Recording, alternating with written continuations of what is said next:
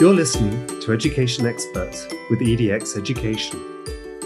Education is evolving. Join Heather Welch from EDX Education chatting with teachers, psychologists, parents, authors, creators, and other talented experts to keep up with the trends and what's happening from around the globe. This podcast series from EDX Education discusses home learning, school readiness, being creatives, changing in education, discussing what's next, hands-on learning, or as we like to say, learning through play. Welcome everyone, I'm Heather Welch from EDX Education, and today we'll be in conversation with Dr. Elena Skrichpotnik. Elena is a doctor specialising in prenatal and postpartum women's health and paediatric physical therapy. Elena is an active mum based in New York where she helps women stay active pre, post and during pregnancy, also specialises in paediatrics, getting children active. Today we're chatting with Elena about trends in children being active and the importance of children being active in the USA, her physical therapy practice and how it benefits families and children. Also, ways to stay active with children whilst home learning, which a lot of us are at the moment in the UK and the USA. Welcome, Elena. It's wonderful you could join us today. Can you introduce yourself to our listeners and tell them about your passion for physical therapy? Hello, my name is Elena Skrichpotnik, and I'm a physical therapist from New York. I do mostly pediatric population as well as the prenatal and postpartum population. I received my doctorate in physical therapy from New York University. And due to being, in the middle of this great city, I had amazing volunteer opportunities and clinical experiences throughout my schooling. And that really helped me solidify the knowledge that I wanted to be a pediatric physical therapist right out of school. And then, once I became pregnant with my daughter, I saw that there was also a big need for prenatal and postpartum women's health care. And so I started doing that as well about 4 years ago. And I began working in preschool settings as well as outpatient settings, doing pediatric physical therapy. And I was able to see and learn many different ways to approach various situations. So I feel like I was really able to get a wide, depth of knowledge into the field. So are you still going into preschools at the moment or? So I currently have a fully virtual schedule. All the children that I've been seeing have now been moved over to virtual therapy over Zoom or Google Meet. Oh, fantastic. So you can actually still see them over this time. So is that what are you doing over virtual? Are you setting up obstacle courses? What are the fun things you're doing for them? So I have a wide age range. So with the younger children, we do obstacle courses because they seem to love that and they help set them up. So they have this, feeling of accomplishment when they set it up. And then when they do these obstacle courses, and then with the older children, aside from the obstacle courses, we do a lot of, general exercise that you would as a parent do. So again, this is a great way to connect with your children as well, exercise with them. Absolutely. It's family bonding. What inspired you first to become a physical therapist, let alone a pediatric physical therapist? From a young age, I knew I wanted to work with children. And I found that as a physical therapist, I would be able to have a big impact on their development and growth.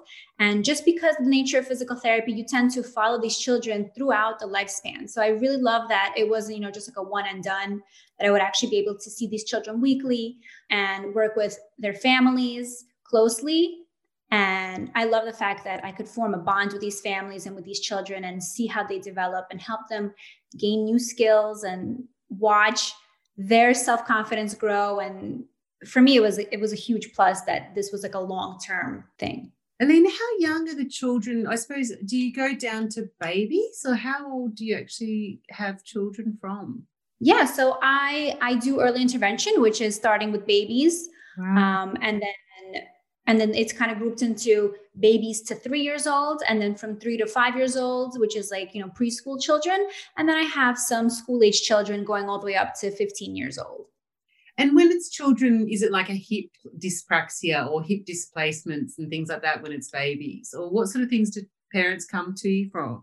So it's a wide range of diagnoses. I've had, things like Cry-Duchat syndrome, like really serious genetic disorders. And then it's been things like, hip dysplasia, torticollis is very common, which is, where the muscles in the neck might be weaker or shorter. So this is like a very common thing I see with babies, torticollis. Elena, And then I was going to actually ask you to explain that because I needed layman's terms, simple terms for that for me. yeah, so torticollis, layman's terms, basically parents will start to notice their child might be facing in one direction. Like let's say they always look to the left versus the right. And, if it lingers for too long, you might start noticing a flat spot on their head because they tend to spend more time looking to one side. So the back of their head is leaning against a pillow or a furniture, wherever they're sitting. And again, as they get older, if the torticollis isn't addressed, you'll see some hand preferences, and then this could interfere with reaching other milestones. So, I feel like it's best to treat it as early as you can, as early as a parent starts noticing a head preference. Reach out to a physical therapist and find out how you can address the issue and how you can get them to start looking the other way, how you can start stretching those muscles that are tight. So could it be from birth as well? Do you get them from maybe a more of a traumatic birth? It could happen through a traumatic birth. Yes. If you have, sometimes children, their shoulders get stuck. So that might cause some trauma to the muscles, and then they might, have that head preference. It could definitely be something that happens from birth. It can also be something that happens, early on. A mother can be breastfeeding on one side, and sometimes the child just has a preference for one side and they end up just looking toward that side. Or, they can be sleeping on their back and their head can always face a certain way, and that could also create that preference. Or if there was maybe triplets and they're all squashed in. Can you imagine? I'm a twin, but I've never had twins myself. So I always think I had big babies. I think, wow, I couldn't have had two of them together. So, to be honest. But listen, as a physical therapist, you're passionate about keeping the world healthy, I'd say, or even women and children. Can you tell us why it's important for children to be active in their early years? Because I think that's sometimes where we miss from when they're babies. Yeah, so I think that this is, as soon as you can, this is the perfect age to start building healthy habits, because really this is the time when the children are developing rapidly and learning the most at this age. So they are forming all these important neurological connections. And the earlier you begin to instill these healthy habits, the more likely they will continue them throughout their lifestyle. And, it's so important for children to be physically active because from the physical aspect, there's so many positive benefits, but there's also huge benefits on their mental and neurological health. Touching upon the physical standpoint, it helps improve cardiovascular health. It plays an important role in forming stronger bones. It helps build endurance and overall muscle strength. So really, these are things you want to be working on as soon as possible.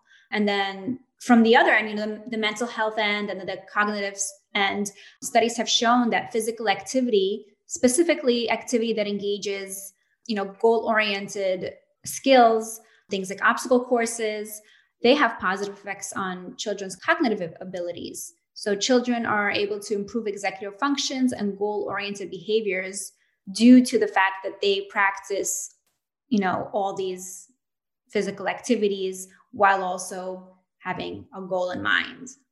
So from a baby, would this be as simple as tummy time, or even, try, even if they don't like it? I know that one of my sons, for example, had quite bad colic or reflux, and he couldn't stand being on his tummy. He really just disliked it. He sort of just liked being in a quite upright position. So would these sort of like little things they're more important than we think? Yes. So tummy time is so important. And, a lot of people assume that tummy time is just placing your baby on their stomach on the floor, but you can do tummy time reclined. Like if you just said your baby was colic and had reflux, so you could have done tummy time on an incline so that he wouldn't be flat on his stomach, but he would still have, that gravity kind of weighing down on his neck so that he'd have to pick his head up. A small pillow, I suppose. Exactly. Oh. Exactly. There are so many ways to modify tummy time to work for your child that starting as soon as, I tell people to start as soon as they're born, put them on your chest and speak to them and have them look at you. And the best way to do that is you can adjust yourself, put yourself on an incline if the baby can't be fully flat. And so it's like the first way you can engage your child physically. So when do you start doing I know that I've seen, I first got introduced to you on Instagram where you've got this amazing obstacle courses that you have children go through, and they're quite young. I'm surprised their balance and coordination's amazing. So, I mean, how young do you start? I start pre-crawling. When I'm teaching crawling, I start, placing things in their path so that they can figure out ways how to get around these things, how to get over these things. So I feel like it helps with crawling. If you place your leg in the baby's way and they want to get to a toy, that's already like a mini obstacle you're putting in their way. And then you just build it from there. As soon as they start walking, you can start having them walk around obstacles and then walk over obstacles. And as their skills grow, you can make these courses more and more difficult to challenge their skills. It's funny, it sounds like the simplest things sometimes are the best for their balance and coordination, isn't it? Like, just as you said, you just put your foot in the way and have to crawl over it. That is one of the simplest things, but it's effective, isn't it? Yes. Yes, it is. I mean, sometimes you don't need anything crazy. You don't need any special equipment. You really just need to have the idea in mind, and you can really use anything in your house to help yourself. Well, I suppose that's what people have been doing for the last 12 months with a lot of, something I'd be interested in. I'd love to know the trends, if you know what's happening in the USA with children being active. Are you finding a decline with, we've had an unconventional school year due to home learning for a lot of it in many states in the UK and the USA. Have you found a decline or? There has definitely been a decline. There was actually a study conducted in the early months of COVID where the initial shutdown of schools and of physical activities for children, it was like a parent report. So almost 50% of parents reported that their children had much less physical activity and a lot more sedentary activity. And you can imagine now with children being, doing virtual school or with having to social distance where sometimes they can't be in gym and do the physical activity they would normally do. There is definitely a large decline in physical activity, especially now in states where it's colder and you can't really go anywhere and people are stuck at home. And if you don't really know how to make your home into a physical activity friendly area, it can be much easier to just, forget about it and kind of just, when it gets warmer, we'll pick up. Aline, if they don't know how to make an obstacle, they need to check out your Instagram account and have a look at what you do. Because yours is a lot of that was indoors, isn't it? Yes, most of it is indoors because right now in New York, it's freezing and it's snowing and we can't go anywhere. How cold is it over there? Oh, so right now it's about 36 degrees. Fahrenheit. It's pretty cold. We have snow on the ground and ice on the ground. It's pretty chilly. Oh, that's lovely. We're okay this week. So we've finally got a warmer week. So we're coming into spring. It feels like we're actually coming into spring. But what I saw this week is in the USA is Texas. I mean, that's got a huge cold snap, doesn't it? Yes. I mean, I know friends in Texas and they've been having issues. People's houses have gotten tremendous leaks just because they weren't really prepared. And it's very unfortunate. It's different for them, they're used to nice warm weather and then this happens. I know, Alina, when I lived in the Middle East for a long time and you don't have snow, obviously, unless it's man-made. But I remember my friend telling me that when I moved back to the UK is that if it's going to snow, run your taps permanently was the only piece of advice they gave me so they don't freeze over so I can get some water the next day. But listen, I suppose one thing that we'd really love to know more about is your practice and how it benefits families and children. If you could explain a little bit more for us. Of course. So I am a private physical therapy practice currently, which means I don't take insurance. So I work for myself, which is great because I don't have any time constraints. Insurances like to put time constraints on physical therapy. But I work with young children, mostly babies to school-age children. And I work with a wide range of children, from children who have severe disabilities and who require more frequent sessions in order to reach goals, to children who might just have some mild weakness or coordination goals, and they just need some extra help getting active. So really, I've seen it all. And recently, because of the weather and because of COVID, I started virtual play groups that I have extended to children of all abilities. So even if you don't have any goals and you just want your child to be active, I've created groups for children depending on their goals, their skills, their age. and we just do obstacle courses, or with older kids, we do group exercise sessions. And all of the sessions are created with a developmental component in mind. That's fantastic. That's really nice actually to build that community spirit as well, like to have those group sessions and not just one-on-one. So you can, I don't know, maybe get community bit competitive if they're older against each other or anything, set some challenges. So that sounds like a lot of fun.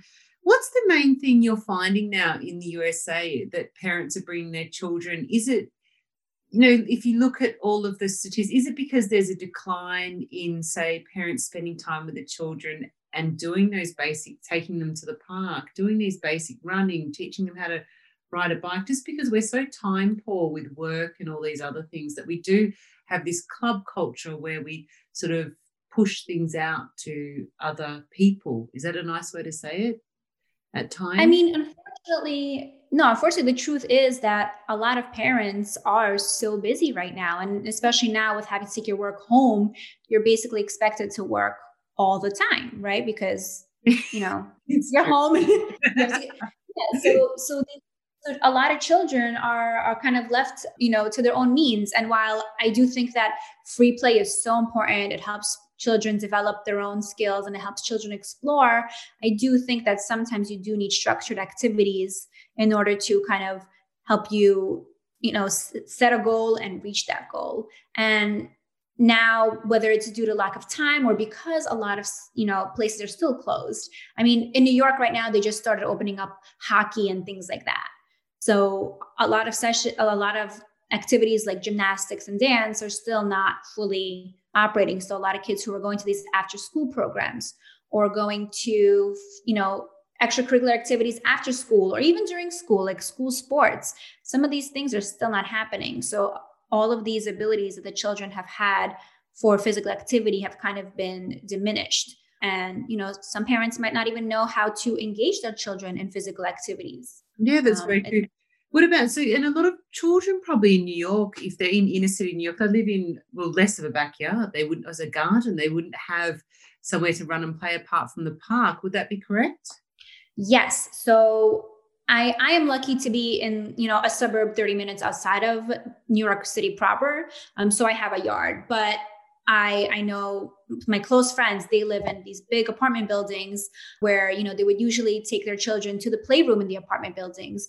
But now that they're closed, you really don't have much to do unless you go to Central Park or any of the smaller parks that have now also opened up. I know before the parks weren't open, so children really had nowhere to go. But now the parks closed in New York. They closed everything. The parks were closed. Yes, the parks were closed because, they didn't know. This was early on. They didn't know, how far the spread would go. And then a few months ago, they did open up the parks, so children were able to go back to that. That's really nice. So they'll be able to see, even pass their friends or even see other children. It's quite hard when they're being in such a severe lockdown, to be honest. So your school's back as well, or they're just starting to open up? So some schools are back. A lot of schools have begun opening up, but I do know the children on my caseload, they have all elected to do a full year of virtual school. So because they are doing virtual school throughout the whole year, I have them doing virtual therapy the whole year. And for me, it's easier because I'm also home with my daughter who has taken the year off of school due to the pandemic. So for me, this is great. There's sort of a double-edged sword at times because it's really nice to spend time with your children. I know for myself, it's really nice to have my children at home. But then sometimes with the juggle of work, it's like, oh no, what are you going to do type thing.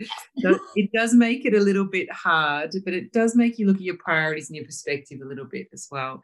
Alina, with so many parents homeschooling and being at home and maybe having a minimal space, do you have any tips for parents to keep their children active? Yes, I love using things that you already have at home when you don't have much space. Things like pillows and socks and furniture, and especially painter's tape. I've actually posted a few obstacle courses using painter's tape, and you can leave the painter's tape on the floor or even on the furniture and then assign different activities to each little station. Again, if you check out my Instagram, you'll see how I assigned different activities to different areas of the obstacle course set up with the painter's tape. I have also been using my EDX logs and stones a lot in creating obstacle courses. And again, those things are something you could leave up for a while and have your child just, visit them throughout the day. You don't need to make them do a whole bunch of repetitions in one time. You can have them do 2 here, 2 there, set up a little puzzle. Maybe they can, take a piece of the puzzle, go through an obstacle course, and then, complete the puzzle that way. And that way you get a few repetitions of, this obstacle course that they do while they're trying to complete the puzzle. When you're watching TV, you can have your children do exercise during the commercial breaks. If you're giving your child screen time, you can also have them do things like tall kneeling or half kneeling, where you're working on their core strength while they're doing their activities on the tablet. And again, there was a study that showed children who do aerobic exercise do have better cognitive function. So you'd be working, on cognitive function through both, if you have an educational activity on your tablet, as well as having some exercise while you're doing whatever you're doing on your tablet. A healthy heart and a healthy mind. Now, you've got a really great infographic on your Instagram, which is keeping kids active during the pandemic. And I see that there you've got different age groups. So if someone wants to have some activities as well, they can jump onto your Instagram, and you've got, so under 1 year, you've got a toddler years and older children. You've got some great activities in the infographic that they can jump on and have a look at. Yes, exactly. It's very helpful for now, for the times we are in right now. Best work for your child and for you. Fantastic. And your email is? alinadpt@gmail.com.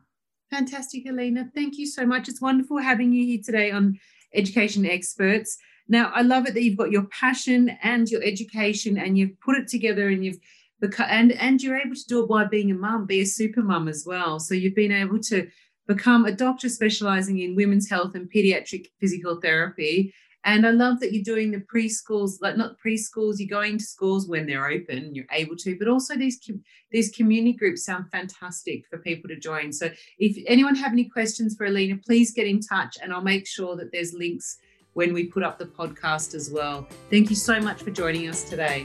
Thank you. There are so many exciting developments happening right now in education. EDX Education would love to hear from you, so do get in touch or subscribe to our podcast, which is available on Apple, Podbean, Spotify, TuneIn, and so many more. This podcast series is brought to you by Heather Welch from EDX Education, as she'd like to say, let's create lifelong learners.